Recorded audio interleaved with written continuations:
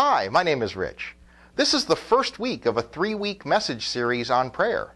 As clergy, I'm often treated as the professional prayer, called upon to pray at gatherings of various kinds. When prayer plays a role in ceremony or ritual, that's fine. I understand that people can be uncomfortable leading prayer in such circumstances.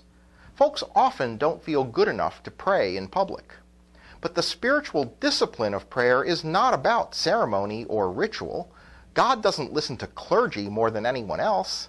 There's no such thing as being good enough to pray. Our lesson this week is taken from the letter to the Hebrews, and it describes Jesus as a high priest, interceding with God on behalf of the people. Our lesson says that Jesus' prayers were heard because of his reverent submission. That's what we need to remember about prayer. It isn't about the magnificence of our words or even the faithfulness of our works. Prayer is about our submission to the will of God.